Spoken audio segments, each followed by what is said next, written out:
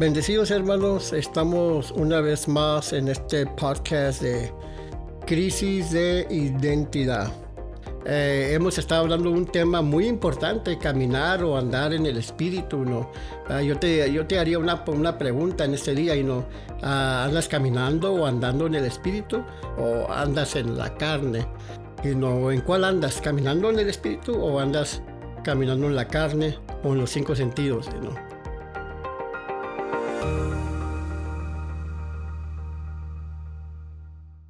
Muchas veces tenemos mal el concepto o interpretamos mal y no caminar en la carne, que se refiere a las cosas de la carne como borracheras, sino adulterios, fornicaciones.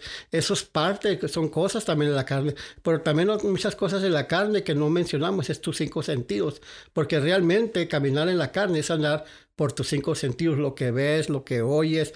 Y no, yo le puedo poner un ejemplo, y no, tú puedes estar en una iglesia, hermana o hermano, y no, ya no voy a ir ahí. ¿Por qué?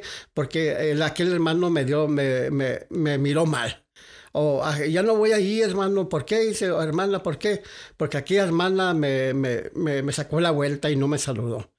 O habló mal de mí, y no, y te vas de ese lugar. Y por eso vemos muchos cristianos que nomás andan como, dijo un hermano que yo conocí, y no andan como los sapos, sino de charco en charco, y no de una, o como, como dice el hilo, de iglesia o de congregación en congregación. ¿Por qué? Porque son personas que están caminando según la carne o sus cinco sentidos, ¿ok?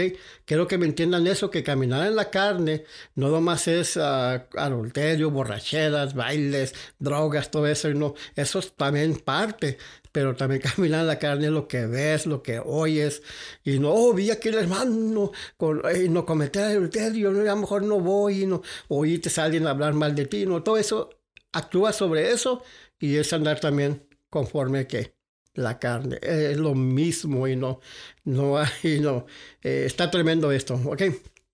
So, estamos continuando aquí con el tema caminar o andar en el espíritu. Amén. Tenemos una naturaleza que a veces me entienden, ahí le va. Tenemos una naturaleza, pero dos mentes.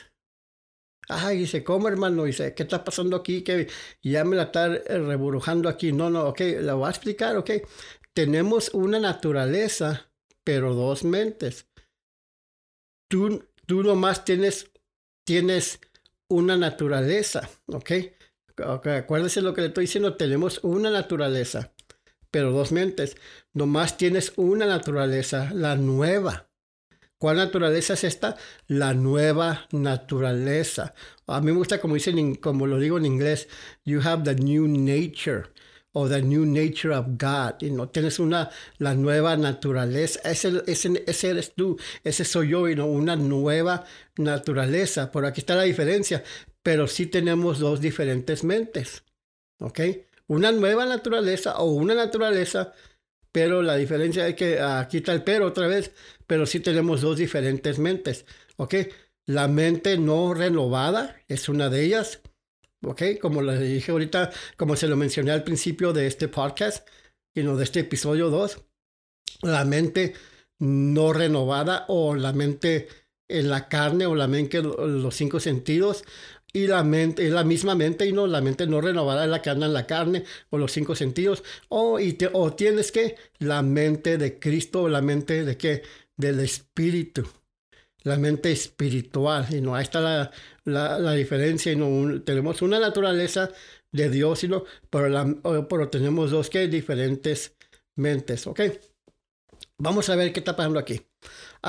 Como vayas renovando o programando, vamos a decir así, como vayas programando o renovando tu mente a que piense como tu espíritu, ¿ok?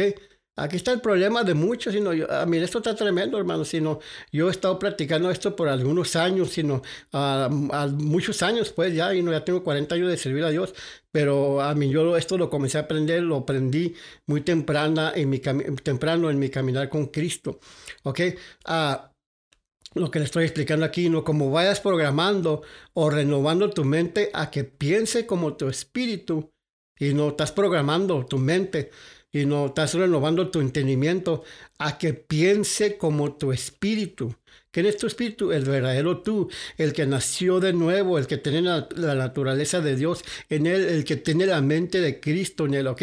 Cuando tú comienzas a programar, que vienes y, en otras palabras, comienzas a renovar esa mente, tu mente, a que piense como tu espíritu. No como el Espíritu de Dios, no, a que piense como tu espíritu, el que nació de nuevo, que tiene toda la plenitud de Dios ahí en él. Ok, vas a experimentar, cuando eso sucede, experimentas la vida y el poder de Dios en tu interior. Wow, eso es lo que va a suceder. Vas a pasar por unas experiencias y no en la vida, y no en tu vida y el poder de Dios en tu interior. Amén. So, tu mente física determina si vas a ser gobernado o dominado por tu espíritu o tu carne. ¿Por qué digo yo eso, hermano? Bueno, tu mente física, si está renovada la palabra, va a pensar como el espíritu, va a actuar como lo dice la palabra, y no porque es una mente renovada. Y no todo eso, pero si no está renovada tu entendimiento, ¿qué va a suceder?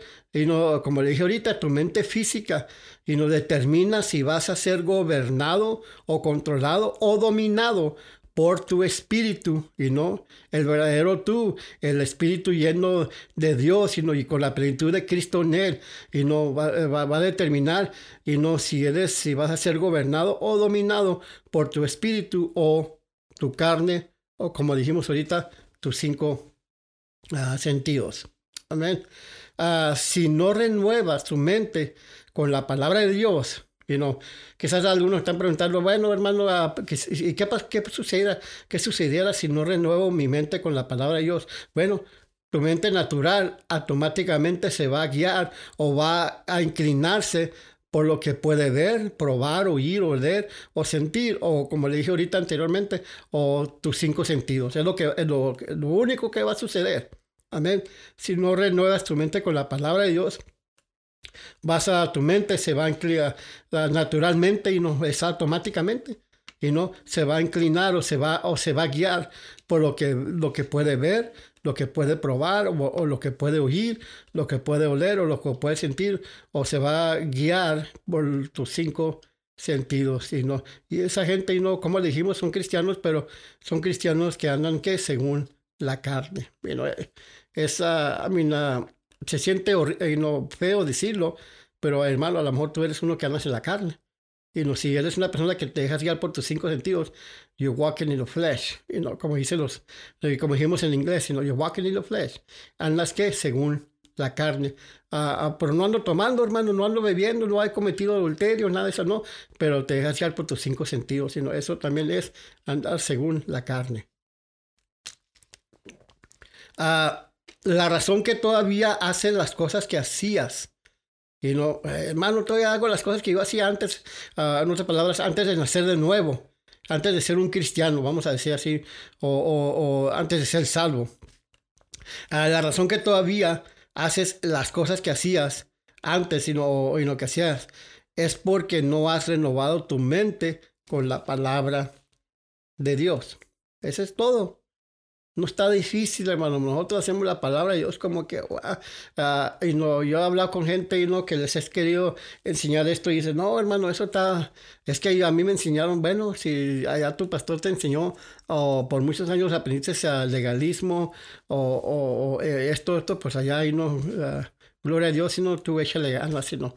Pero yo te digo una cosa, que esta palabra está tremenda. Amén. Vamos a Gálatas capítulo 5. Gálatas capítulo 5, verso 16.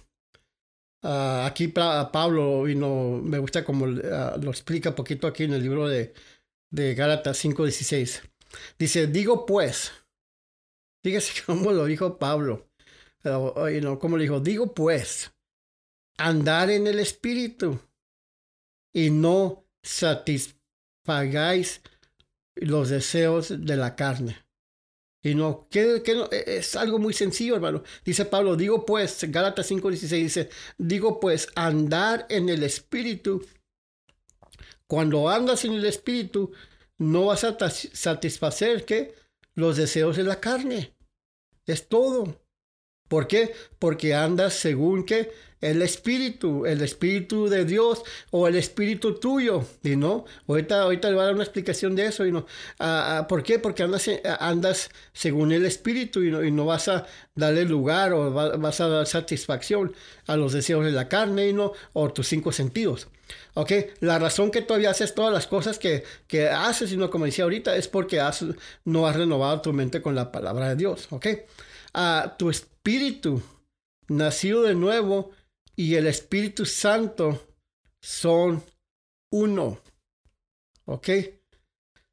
Híjole, bueno, ahí le va. ¿Ok? Me voy a repetir otra vez poquito. Tu espíritu, el verdadero tú, el hombre interior, el que nació de nuevo, el verdadero tú, ¿cómo le creo? ¿A qué más le puedo nombrar? No, el que fue sellado con el Espíritu de Dios, donde está toda la plenitud de Dios, el que tiene la mente de Cristo, todo está ahí en tu espíritu. Y no, por eso mucha gente, yo le he dicho a la gente, the day you learn how to tap into that power that's inside your spirit, man, things are going to change for you in the outside. Y no, en otras palabras, se lo interpreto. El día que tú aprendas cómo sacar ese poder de adentro de tu corazón, tu espíritu, y no, para que se manifieste en lo físico, man, esos días para ti van a estar tremendos. Y no vas a experimentar cosas en tu vida cristiana, en tu caminar, que nunca habías experimentado antes. Amén. Está pesado, hermanos. Amén. Por eso Jesús dijo, el hombre bueno del buen tesoro que está en donde, acá afuera, no. En su corazón saca ¿qué? Cosas buenas. Amén. So, tu espíritu nacido de nuevo y el Espíritu Santo son uno. En otras palabras, están en compañerismo. En otras palabras, y no es como una pareja cuando el esposo, el hombre, se casa con su esposa o su mujer y no su novia, que hay una boda y todo eso. Por eso dice la escritura, por eso el hombre dejará a su padre, a su madre y se unirá a su mujer. Se van a unir y serán una ¿qué? Una sola carne, no dos, sino que una sola carne. Bueno, tu espíritu nacido de nuevo y el Espíritu Santo son uno. ¿Cuándo ocurrió eso? En el preciso momento que aceptaste a Cristo o que creíste en Él, que naciste de nuevo o fuiste salvo, ocurrió esto y no llegaron a ser que uno. Primera de Corintios, abra su Biblia para Primera de Corintios capítulo 6, verso 17. Como le he dicho anteriormente, estoy leyendo la Reina Valera 1960. Dice Primera de Corintios 6, 17. Pero el que se une al Señor, ahí le va. Pero el que se une al Señor, un espíritu es con Él. ¿Cuántos espíritus? Uno. No dos, no tres. ¿Cuántos espíritus? One. Como dice en inglés. No Juan, ¿ok? One. Dice el que se une, pero el que se une al Señor, un espíritu es con Él. Yo y el Señor ya tenemos 40 años o un poquito más de 40 años que me uní yo con Él cuando nací de nuevo. Y como dice aquí Pablo en la palabra, yo me uní a Él. Y como dice aquí Pablo, pero el que se une al Señor, yo me uní al Señor. Y yo y Él somos ¿qué? Un espíritu soy yo con Él. ¿Ok? Un espíritu. Por eso es muy importante andar en el espíritu. Y mucha gente piensa que el andar del espíritu es, ay hermano, y no en tu forma de que hablas. No. Y no, es muy importante que es andar en el espíritu, andar por lo que dice la palabra, renovar tu entendimiento de la palabra, andar por lo que dice la palabra y no por tus cinco sentidos o como decía Pablo en la carne. No, es muy importante andar en el espíritu, ¿ok? ¿Qué decía Gálatas 5:16? Lo acabamos de leer, Gálatas 5:16, decía Pablo, dice, digo pues, andar en el espíritu y no satisfagáis los deseos de la carne o los cinco sentidos. El asunto es renovar tu mente. Y no a la palabra de Dios. Dice, el asunto es renovar tu mente y comenzar a ver quién eres tú en Cristo Jesús. Y no ese es el asunto de ver y no renovar tu entendimiento con la palabra de Dios y comenzar a ver quién eres tú. Y no quién eres tú. Por eso le hemos puesto a este podcast Crisis de Identidad, porque hay mucho pueblo de Dios que no sabe esto. Muchas de estas cosas no te lo van a enseñar en la iglesia, nunca lo vas a aprender allí.